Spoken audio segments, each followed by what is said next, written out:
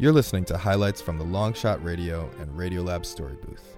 We're talking about creativity, revision, and failure at the 99% Conference in New York City and online at longshotradio.com.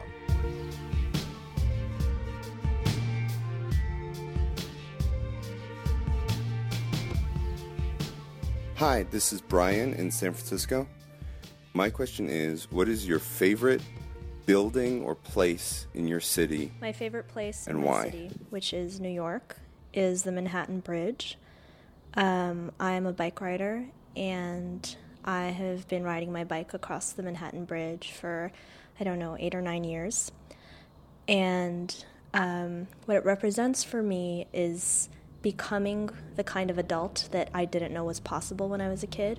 When I was a kid, I lived on Long Island, and I always fantasized about living in New York City proper. And I never knew that there was a bike lane on the bridge. I never knew that I would be the kind of person who'd be riding alone on that bike lane at 2 o'clock in the morning, the only person on that bridge.